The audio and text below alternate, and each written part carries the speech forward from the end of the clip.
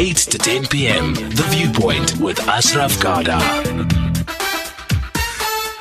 The Viewpoint with Ashraf Garda.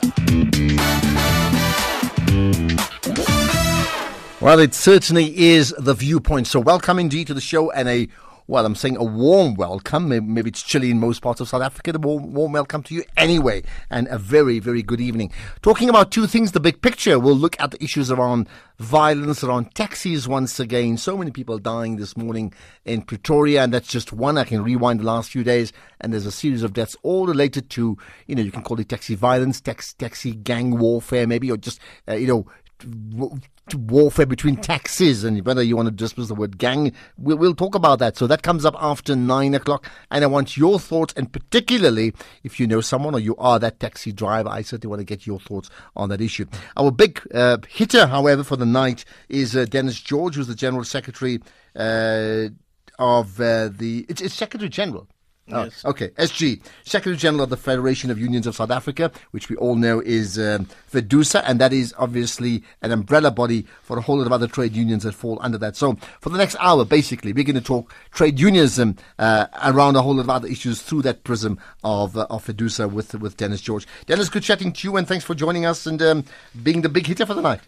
Good evening, and good evening to your listeners, and thank you very much for inviting me to come on your show and to share a bit of what is our reflections and thinking about where our country should be and what we all should do together, to deal with unemployment, absolutely. poverty. So here you are. I mean, there's a few union federations, COSATU, I think CONSAU, if I'm not mistaken, NACTU, and then you people. Am I missing somebody else? There's another one that was formed recently called SAFTU. Of course, that's Vavi and Company, right? Yes, of course, yeah. So I call you the big hitter. Where does FEDUSA fit in terms of the big players amongst those five? Look, FEDUSA fit into the picture because we were previously a federation that brought together people coming from your more professional and your skilled group of people, like your train drivers, your airline pilots, your nurses, your artisans, and your professionals. But as time went on, unions started to throw over those kind of strict narrow bands. And so many of our unions are organizing, like the Public Servant Staff Association. They organize public servants. So whether you are a nurse or a doctor or whether you're an administrative person, they organize all those people together. Okay, so and therefore, in terms of the sheer numbers of these union federations, I mean, where do you fit in terms of biggest, smallest of those 5 or 6 of them? When it comes to giving the numbers of trade unions, it's always a big issue. I'll tell you why. When the unions they affiliate to us and they pay us according to how much members they have. So normally when a union has to pay for FEDUSA, you always see the numbers goes down. Say, no, it's not 100,000, it's 70,000. But when they speak to the media, they say, no, we've got now 120,000 members. And so therefore you will always find this thing because nobody really give you audited but I mean, numbers. don't you sign up? So I mean, obviously people sign up with the union, and then the union signs up with the union federation, which is where you people are. But don't you then have a roll call or a database of every single union member, or you're not even allowed to? No, some unions don't even want you to go into that detail with the things. They said, look, we've got 100,000 members. Some unions are very excited.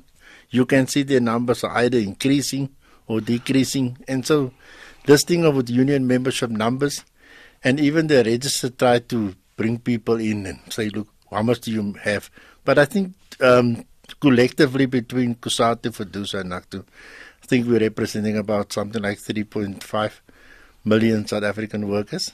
Representing what percentage of the Look, it's about 20-25% of the total workforce, which is quite low. The Scandinavian countries, you can get something up to 75%.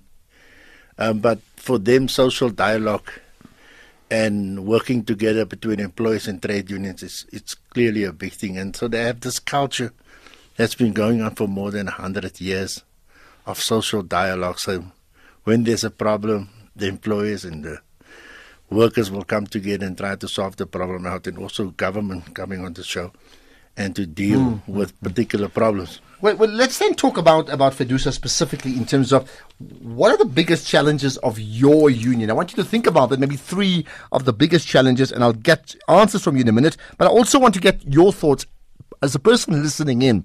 When I say unions, and of course we're talking FEDUSA specifically, but what are your thoughts about the image and the overall impact of trade unions, in this case particularly FEDUSA, and Dennis George being the Secretary General of the organisation? You may want to ask him some specific questions. You are most welcome. 0891 104207, and if you're tweeting, it's hashtag SAFM Viewpoint. Tag me, Ashraf Garda, and do not forget to tag SAFM Radio as well. It's all about the Viewpoint. Hectic on 3, your new favorite tween show. For your daily dose of play, creating your exciting objects and some inspiring moments. Myself, Mello, and Dante are joined by a host of fun and interesting friends daily. So come on over onto our Hectic Hangout. Hectic on 3 on SABC 3 at 3 daily for the time of your life. Your friends are knocking at the door.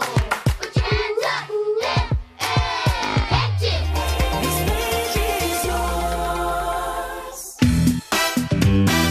8 to 10 p.m. The Viewpoint with Ashraf Garda. Secretary General of FEDUSA, Dennis George, with me. So, Dennis, let's get to that. The 3 major challenges of your union federation. It's very easy. Mm-hmm. The first one is the income that workers earn. Mm-hmm. And that is underscored by the issue of how do we increase or how do we put pressure on employers to pay our workers a decent salary, because other things are impacting on them again. So that's the first one, is the income. The second one is the issue of job security. Because, any person wants to have that certainty in life that my job is secure.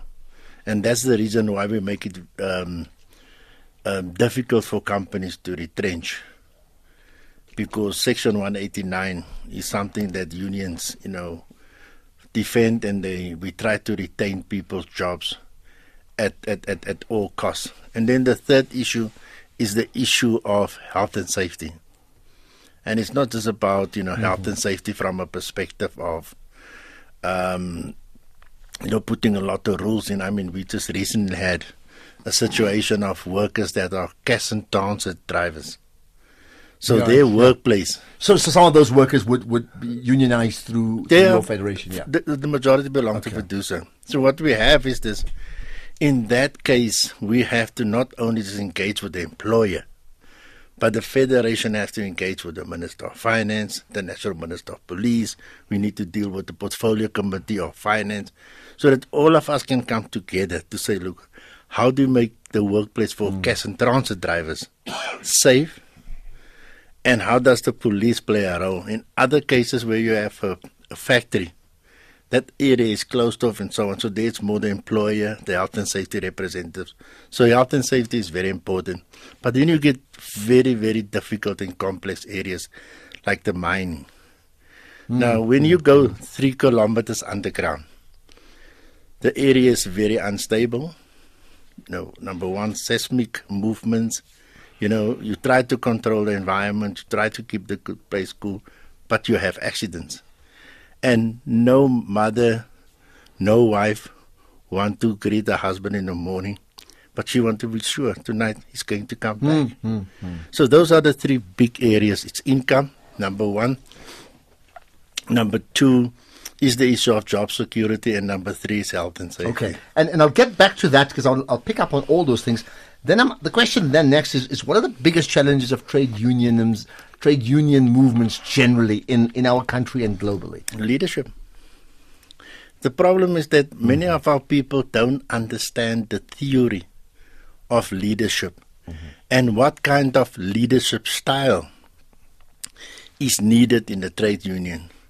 You can't have a leadership style in the trade union where you want to be the boss and you want to boss other people. And that's the reason why we cling onto this concept of servant leadership, where the leader is the servant, in serving, because we get our mandates from our members. And we have a motto of saying the members come first. So sometimes, government or employees, they find it very difficult for us because we have to get our mandate from the members, and when they give us a mandate that they want a 10% salary increase, it is not because they didn't think about it or articulated it, but because they, for instance, if you live in Mitchell's Plain or you live in Soweto, the distance that worker had to travel from home to work is quite a distance, and it can sometimes take a person an hour, it can take an hour and a half. So if you take an hour and a half in the morning, an hour and a half in the evening, it's 3 hours. And then the cost. We don't have public transport. But how does that then, when you say, so are you saying that there's a dearth of quality leadership among trade unions, A, in South Africa, yes, and B, around the world? Yes, there is definitely a leadership problem, but not only just in the trade unions. We had just in South Africa a leadership problem where the whole of the country shouted that Zuma was for. Yeah. Because that was a leadership problem. Where we can see the difference between the leadership of Jacob Zuma and the leadership style of Nelson Mandela. So he was more kind of a transformational leader, where he got everybody to see into this concept of reconciliation, nation building, and seeing a vision.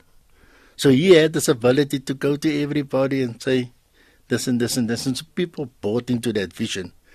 But when a person like when a person like Jacob Zuma came on board, people were just totally switched off.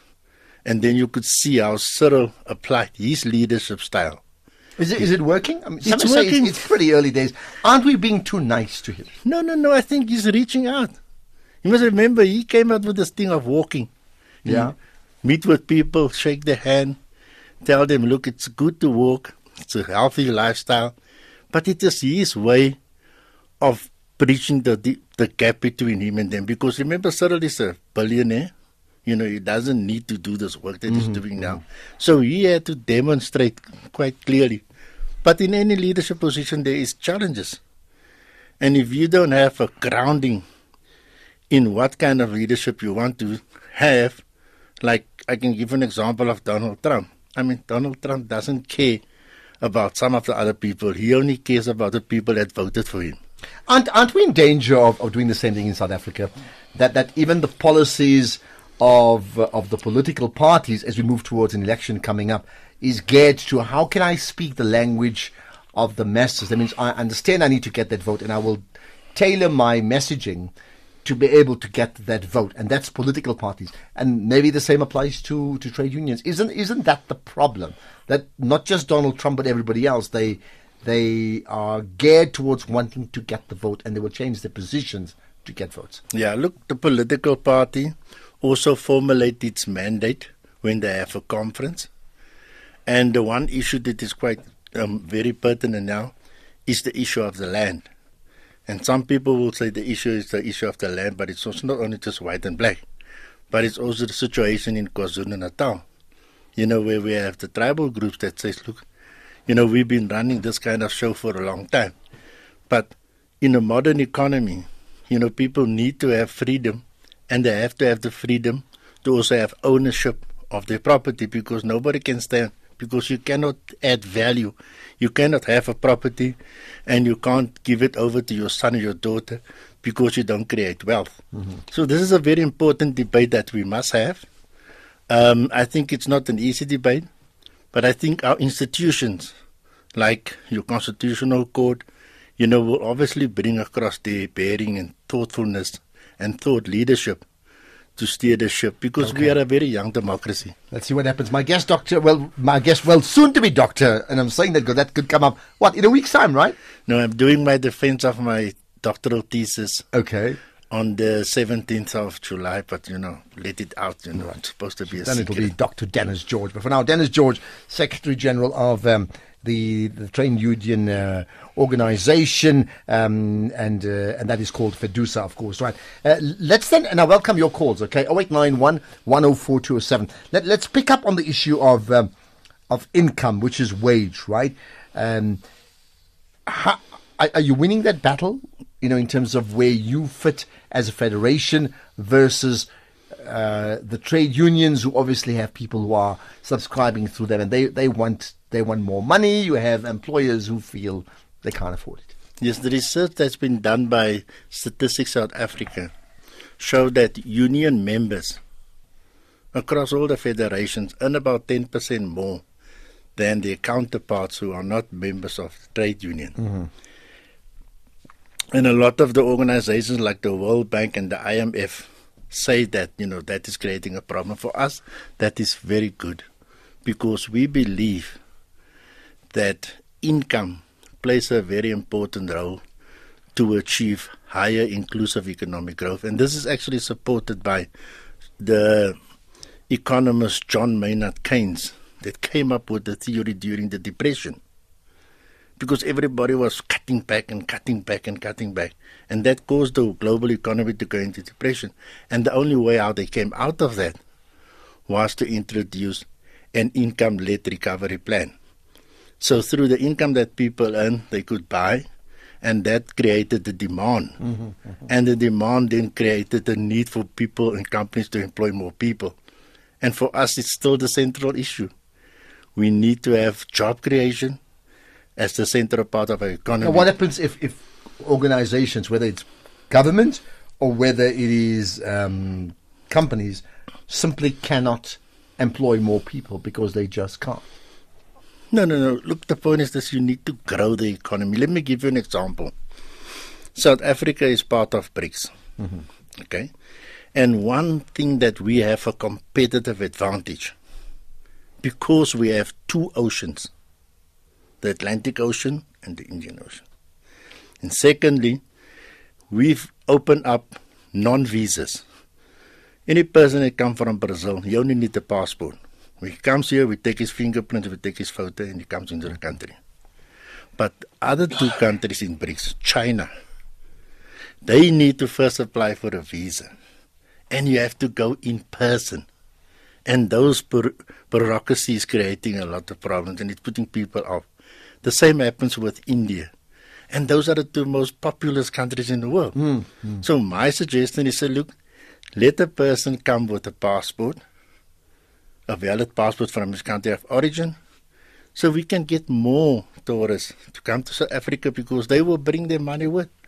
But isn't the flip side that why do these countries require a visa? Isn't it a way of sort of double protecting themselves, so people don't just come with a passport and land up here? Not really. No? I've got a 10-year visa to go to America. Okay? It's expiring now soon. So I just went for one interview. They asked my name and everything. You take your fingerprints. And then for the 10 years, I could travel to America anytime. Even if your position has changed? Even if my position changed. Okay. So what I'm trying to say to you, if we can get tourism to contribute more to our economy, you remember we've got lots of people that are unskilled. And the hotel, the events management, and all those places, they can take their people on board. Okay. Whether they really can, there's an issue, of course, of minimum wage that must come up, because FEDUSA certainly had a position on that. And we will talk about issues of poverty, and we will talk about the issues of land as well. 0891 10427. There's a few calls on hold. I'll get to you guys in just a moment. The show is called The Viewpoint. From power plants and rail corridors to car factories and space science, Creamer Media's Engineering News offers comprehensive coverage of South Africa's real economy and the companies and people that make it tick. Subscribe now at engineeringnews.co.za. Creamer Media's Engineering News, not just for engineers. Watch EFC every Sunday on SABC3. A highly anticipated title fight takes place on 11 August at Grand West in Cape Town, when Las Vegas star Dave Mazzani takes on a hard-hitting champion, Martin van Staden. This weekend, we look back to when van Staden went to war with Kaleka Kabanda. Plus, relive the epic female title fight between Elisov and Penko. EFC every Sunday at 10 p.m. on SABC3. Proudly brought to you by SABC Sport. Hard-hitting interviews on SAFM.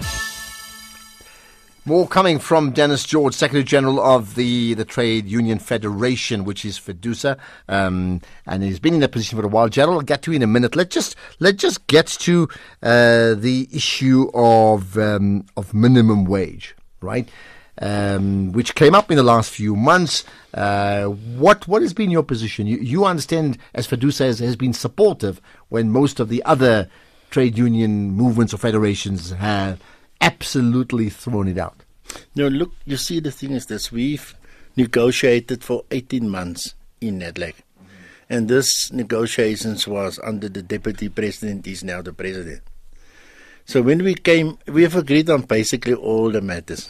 The only one thing that we didn't agree on, and that was the level where we must put the minimum wages.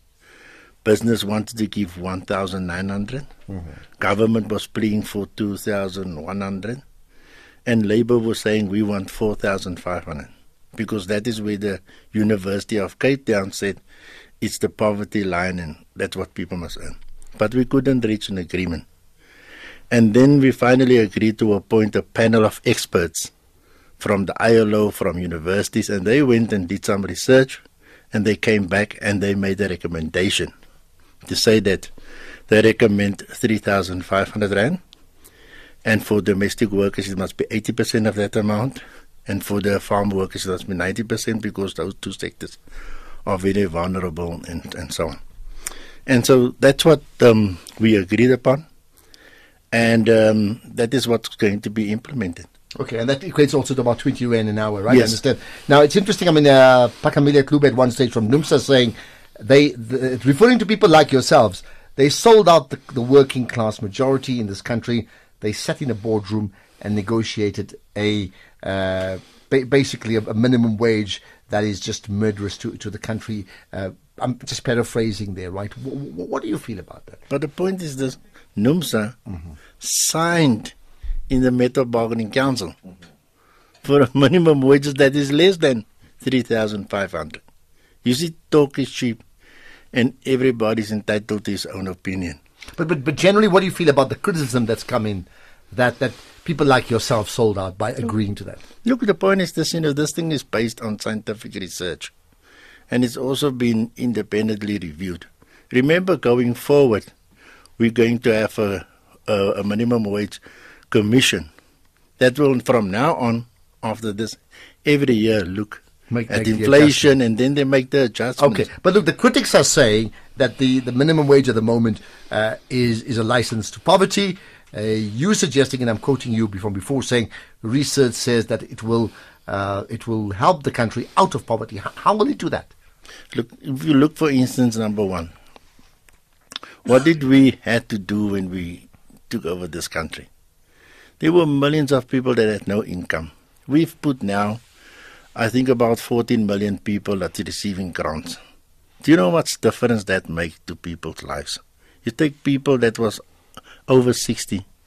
You saw on TV that people were sleeping on the pavement just to receive that monthly income grant. That makes a big difference. I mean, other people are entitled to their opinions.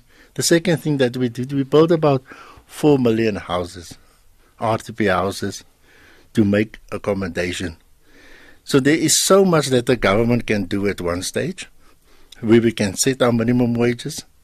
And we believe progressively, as time goes on and we grow our economy, we can afford, to increase those amounts. So you're saying, to confirm, that maybe ideally 4,500 or 5,000 or 6,000 would be better, but at 3,500, at least they're getting a job.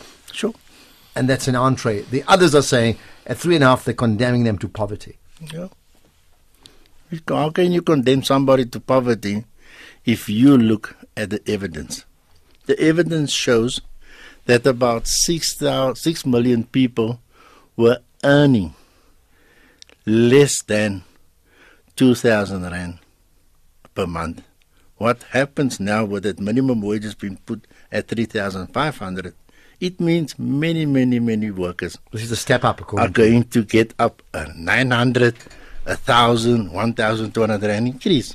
Okay, bigger increases than the trade unions generally are able to negotiate for their workers, I would think. Right? Let's get some calls to Durban. We go. Gerald, go ahead. Hello. Sure. Yeah. Hi to Dennis. Good talking to you, Gerald. Just two issues. One is obviously education. It's probably one of the biggest human rights violations at the moment in this country, that we have a workforce of teachers that are either don't have the capacity or the will to be able to teach kids how to read and write properly and pass a matric. And, these core kids, most of them, majority of them black kids, are doomed to a life of the unemployable. The second issue I want to take up with you, and there's been a deafening silence from all the unions on this one, is the issue surrounding the PIC. It's strange to me that Mr. Holomisa has to bring up these issues, and why these issues are not being brought up by the unions, because the unions should be stakeholders in their members' pensions on an equal footing with the employer. Now, basically what's going on at the PIC is a lot of looting, and this, the reason for the silence of the unions, because we know that many unions cut themselves separate deals on listed companies with share allocations that benefit sometimes the members of the union, and then there's a silence on those union representatives, and they don't speak out on behalf of the interests of their members. So, and a further wake-up call for the average civil servant and union member out there is that they've stood by, they've watched the state entity, the state enterprises, they've watched taxpayers' money being looted left, right, and center.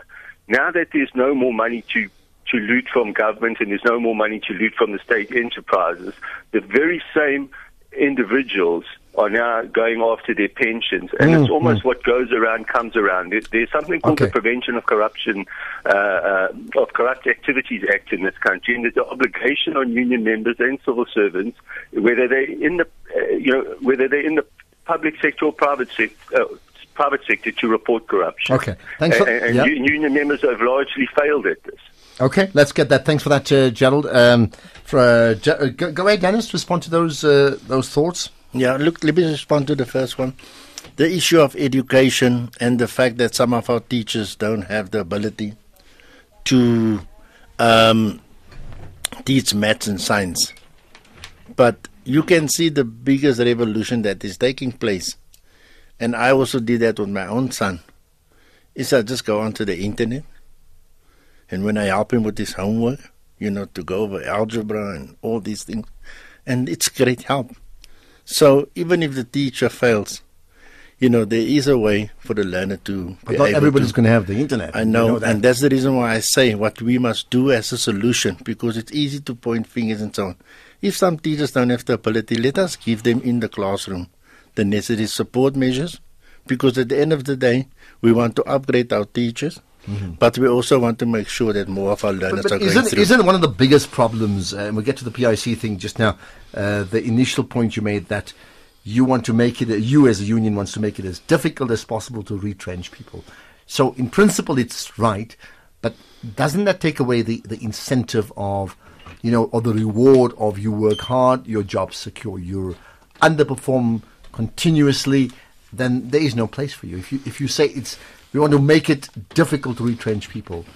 Okay, look. Isn't that a problem when it plays out? No. Look, it's very easy. The issue is this: a contract can be terminated for three things. The one is misconduct, the one is lack of performance, and the third one is no, I forgot it. The third one is misconduct.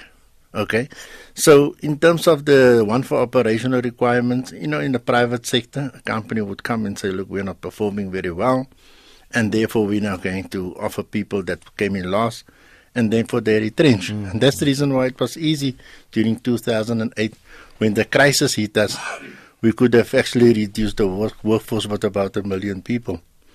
The big issue for us is to try to strengthen the relationship between the employer and the worker so that relationship is beneficial to both of them. Okay. Let me come to the issue of the PIC. First, when this thing happened, you can go and Google this thing. FEDUSA was first union out of the blocks that dealt with the issue of Steinhoff in a proactive manner.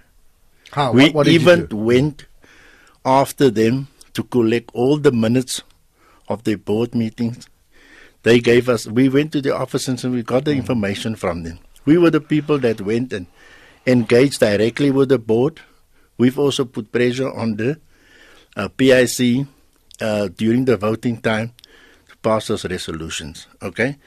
As far as I'm concerned, the reason why we have Steinhoff was because we have unethical leadership. People that were just totally dishonest, okay? And if good corporate governance fail, doesn't matter what company it is. The second thing that we've pushed government to amend the act.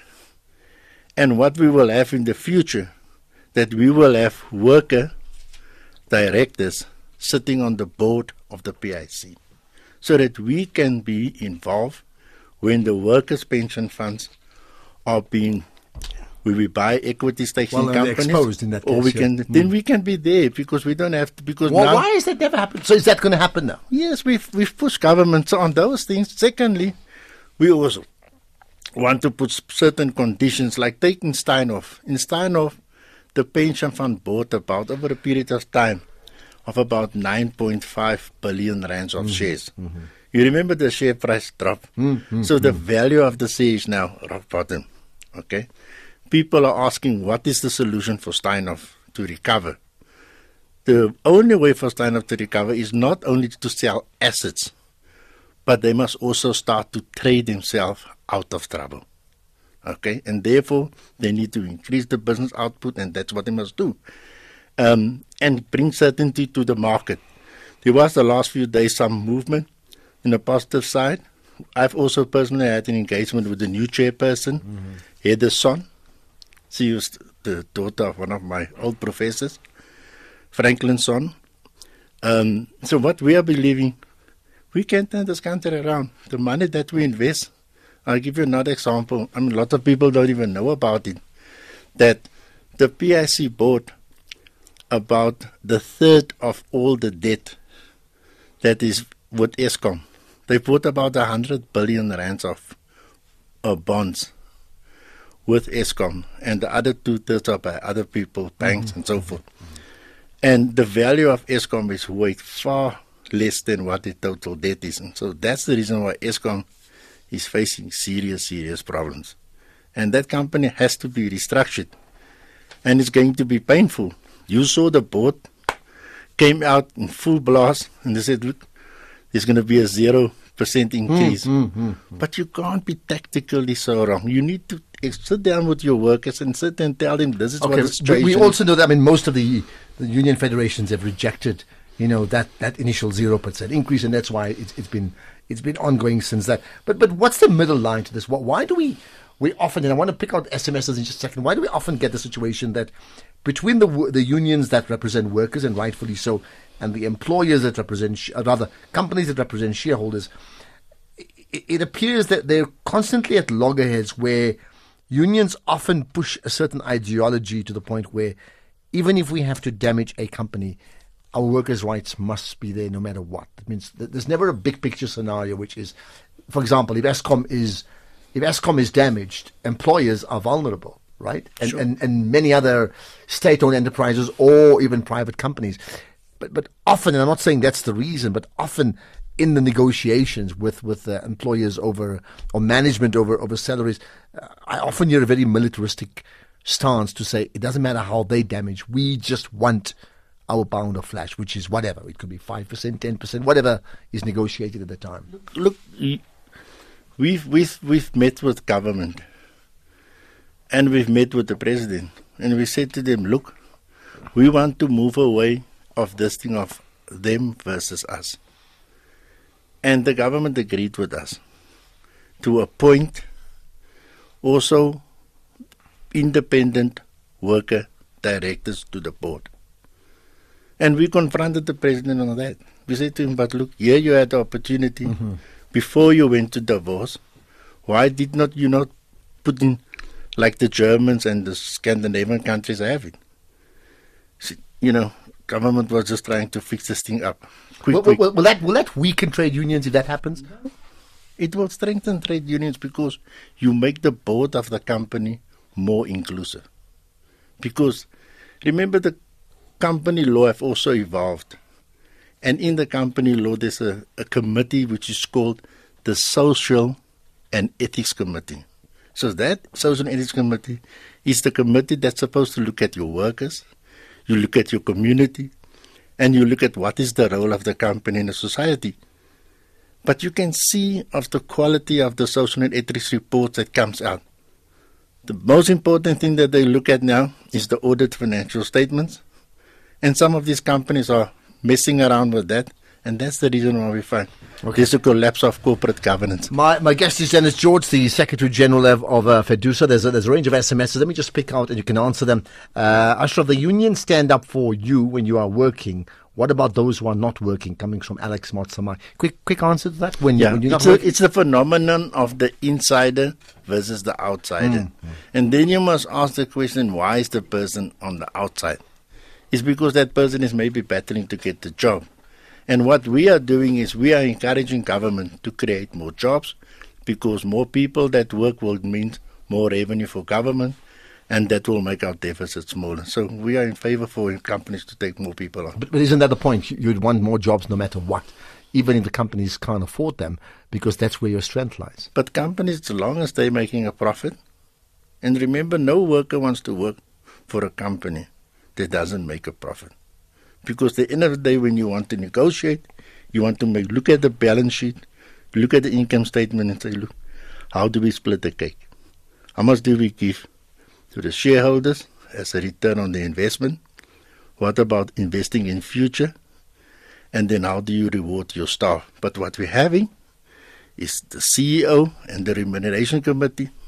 They take the first and the biggest cut, and the rest of the other people must live for the crumbs. Isn't it as it should be, that the CEO is like, well, you just said you want good leadership earlier on, whether it's the leadership of a mining house, whether it's a trade union like yourself, Dennis George, or a soccer club in the context of a World Cup. Ultimately, that coach is the single most important appointment. So big rewards if that person succeeds, but also first to go if that organization or that club like Germany gets knocked out of the World Cup. But I mean, isn't that the way it should be? No. There has always been a problem when it comes to wages.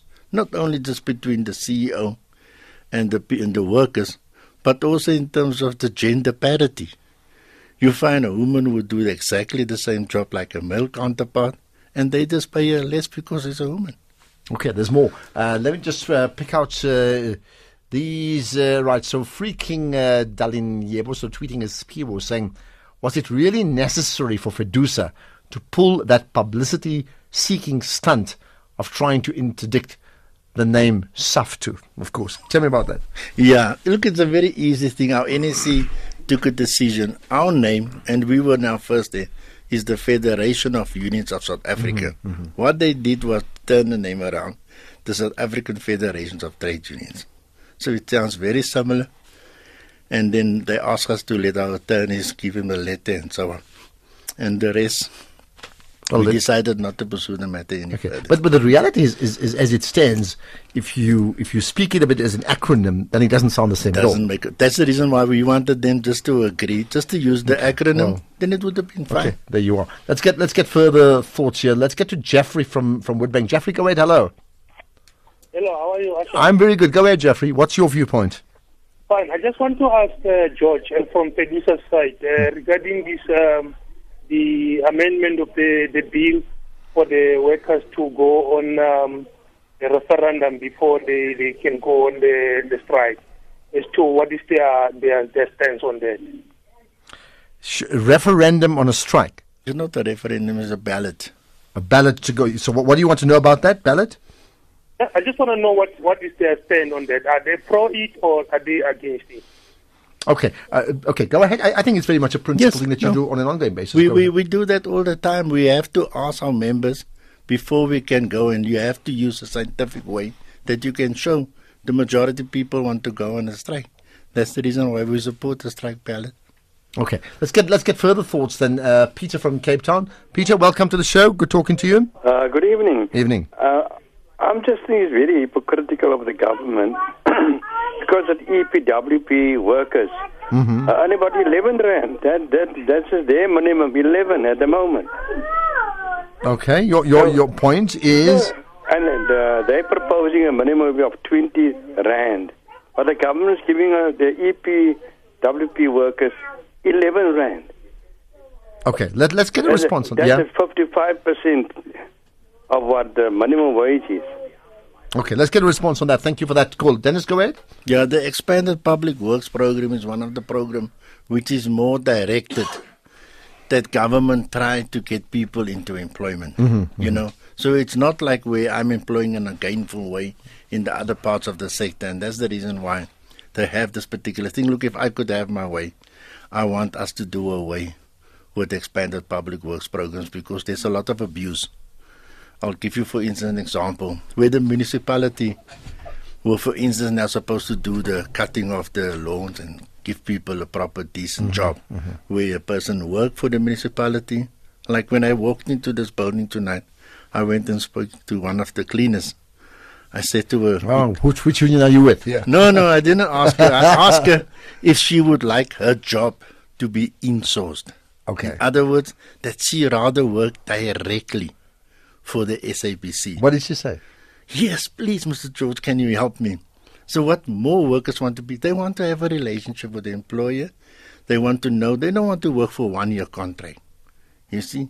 And that's the reason why, from FEDUSA side, we know it's a job creation effort from government, but this expanded public works, I think a lot of municipalities... Isn't the danger with insourcing that there's a whole lot more obligations from an employer and therefore they're likely to employ less people? The unions will help them to regulate the relationship. You see, there's also times where we will tell our members, listen, you can't come late. You've got a contract. Your contract's at 8 o'clock and it finishes at that time. So with the employer, we have to regulate the relationship, but we also promote decent work. Okay. Let's talk about unions competing with each other. I mean, interesting that the SAF2 and the other issue came up. I'm talking about whether it's unions or union federations. I mean, the reality is like everywhere else. You're fighting for market share, aren't you? Not really. The point is just because we believe on freedom of association. You know, if a person wants to belong to FEDUSA, he can belong to FEDUSA. Our stance is that the union must be independent from any political party. COSATU believes they want to be in an alliance with the ANC, and so that is the dividing gap between us. Have you always been aloof from political parties? Yes. And is that your stance even now? Yes. Why do you think that works? Look, the issue is this. You don't want to contaminate the workplace with party political issues. It means you're going to campaign all the time. When it's local government elections, the workplace become unstable. Look at what's happening in local government. In local government, you have the ANC get into power. All the senior positions go to ANC comrades. When the DA takes over, then we must say to them, guys, you can't purge these people. You see, so what we are saying, there's a place for the politician and there's a place for the administration. And the people that's in the administration must serve whoever is in power. It just so turns out that the one relationship or ally has been between the ANC, COSATU and the SACP. So it just so turned out that it's been with the ruling party and for all intents and purposes the dominant union federation in the country. Has that been harmful to governance over the years from a government point of view, and has it been harmful to unions and workers over the years? I'm talking of this 20-odd year relationship. Yeah, look, between COSATU and FEDUSA and NACTU, we always had a very good relationship. In NEDLAC, we would always caucus together to find a common ground, and then we would negotiate with government. And there was times, for instance, where our position, when it came to the issue of labor brokers, for instance, you know, where we said, look, COSATU was calling for it to be banned, and we said, look, if you ban it, it goes underground and it still continues. If you regulate it, then at least you can control it. And so that was also the position of the ANC. So there's no hard and fast rules. And I think the government also tried to keep their distance because they are committed to the International Labour Organization Convention of 144 to say that, you know, unions must be independent from employers. So would you say principally unions, when they aligned to a political party and more so the ruling political party, that it's a no-no? Yeah, no, it's a no-no, but you can see what happened in Africa, what happened in Zimbabwe, what happened in Ghana, what happened in other countries. We meet with them often and say, Dennis, you know, we were also in love and all these things. So why do you think it's happened then so often? Look, it's normal because remember when you have a colonial master, then civil society and everybody will club together. The same thing happened in South Africa. On apartheid, everybody came, and now we're over. Mobilized against a common enemy. Yes. The same thing we did when we mobilized against Zuma, and we put pressure, and Zuma must fall. And finally it got through to the ANC. And then after the local government elections, they saw that they lost Swani municipality, Johannesburg, and they lost P. They said, we must make it this person. So civil society has a strong voice. Okay, but not to be aligned, maybe ally on an issue, but not overall alliance, which is different, right? Billy from Port Elizabeth, welcome to the show, Billy. Billy, hi. Yes, Ashraf is Billy. Yes, you're on the air, Billy. Go ahead. I'd love to get your viewpoint here. A comment to Dennis George, and I look forward to him having his PhD. As I said, it's not that soon. Mm-hmm. Minimum wage that they agreed on, 3.5. Mm-hmm. Although I'm in PE, I'm going to base my scenario on a domestic worker staying in Karangua, north of Pretoria. Mm-hmm. From Karangua to Marabastad, it's about 12 rands, give or take. From Marabastad, to Philip of Joburg, it's about 50 rands. And then from there to from Bridgeford to 1,700 rands per day, one way, 200 rands, and back. Now, how do you spend 400 rands coming back, yet you are earning only 160 per day, roughly, right? So my point is, I take a dim view of unions and politicians, always standing for the poor of the poorest.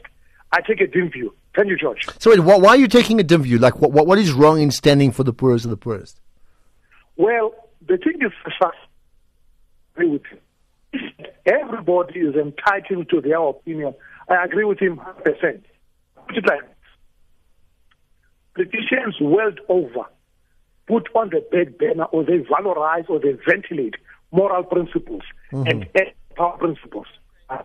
And this is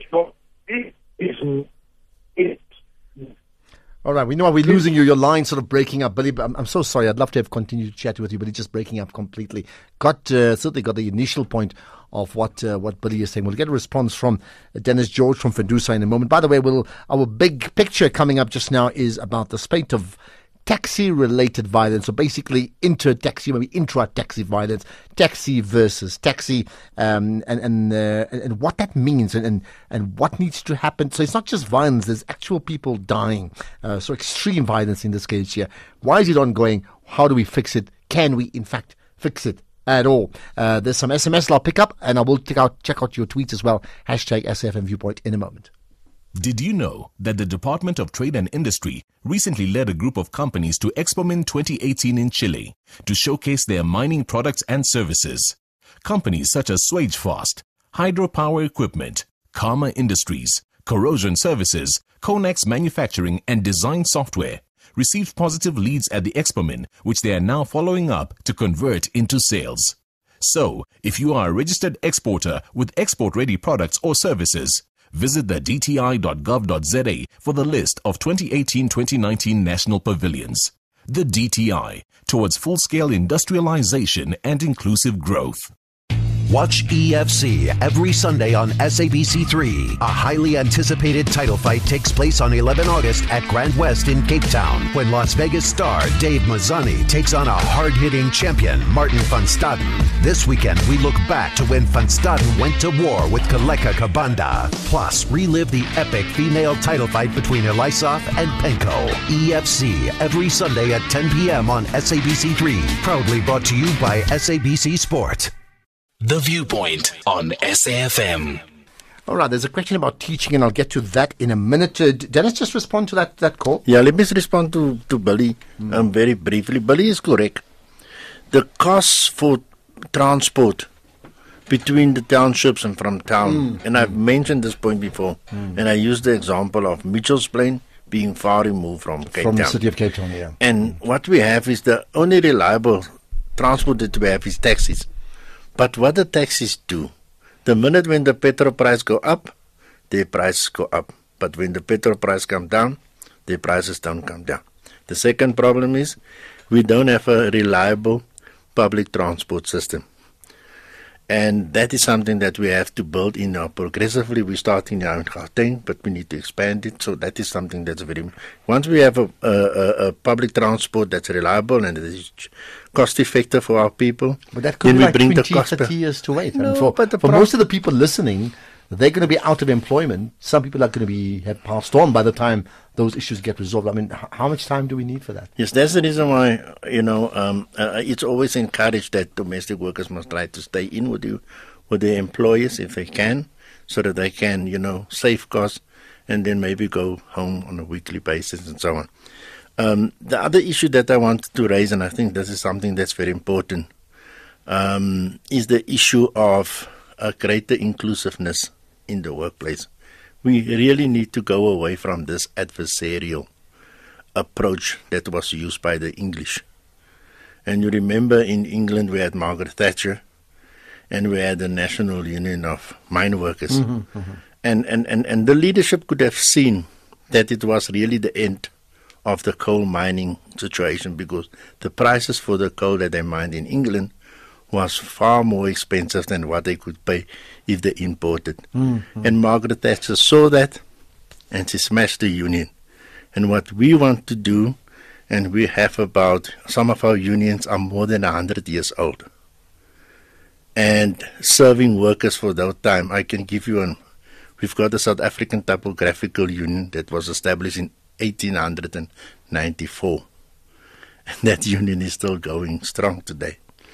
It's now the new technology that's coming in with the printing and the digital that's affecting it. But I mean, isn't that the point? So if coal in England with Margaret Thatcher and I think it's Arthur Scargill, if that's moved on, now you're having artificial intelligence. How are you going to secure all those jobs? And the digital. So well, absolutely. Something for you to consider, right? Besides some of the people calling in, you actually can send us WhatsApp voice notes, okay? 0614 104 107. Here's one of them.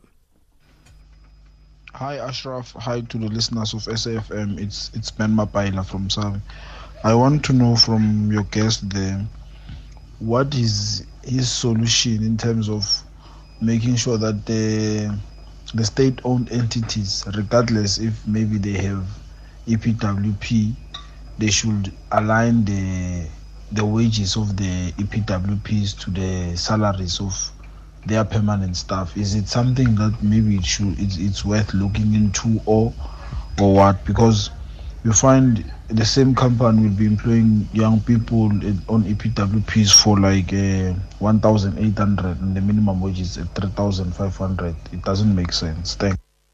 At SAFM Radio and at Ashraf Garda on Twitter. We got. I want to ask you a question. Okay, let me ask you this. You can answer it in one go because we've got about a minute and a bit to go. So here's one. As a teacher, I take serious offense to a speaker that says the teachers are not teaching children how to read or write. How did the very same teachers teach pupils how to read and write 30 years ago? The system of education was changed by the government of the day. The illiteracy is the direct result of the changing of the curriculum by the powers that be. Please don't blame the teachers. Blame the policy. From Benny Horn in Carnarvon, right? Right. You got about 45 seconds to answer maybe that point and the previous that voice note we had. Yes, I like the question that Ben is raising about expanded public works. He actually agrees with me. I believe jobs like cleaning, and those security jobs, like Herman Mashaba did over the weekend, with to insource. So we believe now it's in the fashion to insource the jobs because it will help us to create more decent work for our people, and especially those that is right at the bottom. But what's going to happen with many of the companies that are involved in security and cleaning? But the other companies are going to take the people on. But those companies, they are exploiting. The bosses won't be there any longer. They won't have a company. Yeah, no. But the point what I'm trying to say to you is, take a security guard. Those people are now getting medical aid. They will qualify for pension. And remember, pension is very important, not only for the worker, but that pension money will be pumped back into the economy. Okay. Let the economy grow faster. We're going to wrap up. We've got news now. 15 seconds. Your comment on the land issue. Just a pronouncement. We'll debate it some other time too. Like, I think there is a problem when it comes to agricultural land, and we need to get Agri South Africa and the government and the other social partners sit together around the table and come up with an amicable solution. How we're not just going to share the land, but how we're going to share making the output for agriculture higher. Well, there you are. Agri-SA to prevent some anger from people. I'm saying Dr. Dennis George. It's going to be in my mind now, by the way. Secretary General of FEDUSA, great chatting to you. Thanks for allowing us to put you in as the big hitter for the night, okay? We'll have a podcast up of this particular interview sometime around lunchtime tomorrow, so look out for that. Let's get the news now. It's 9 o'clock.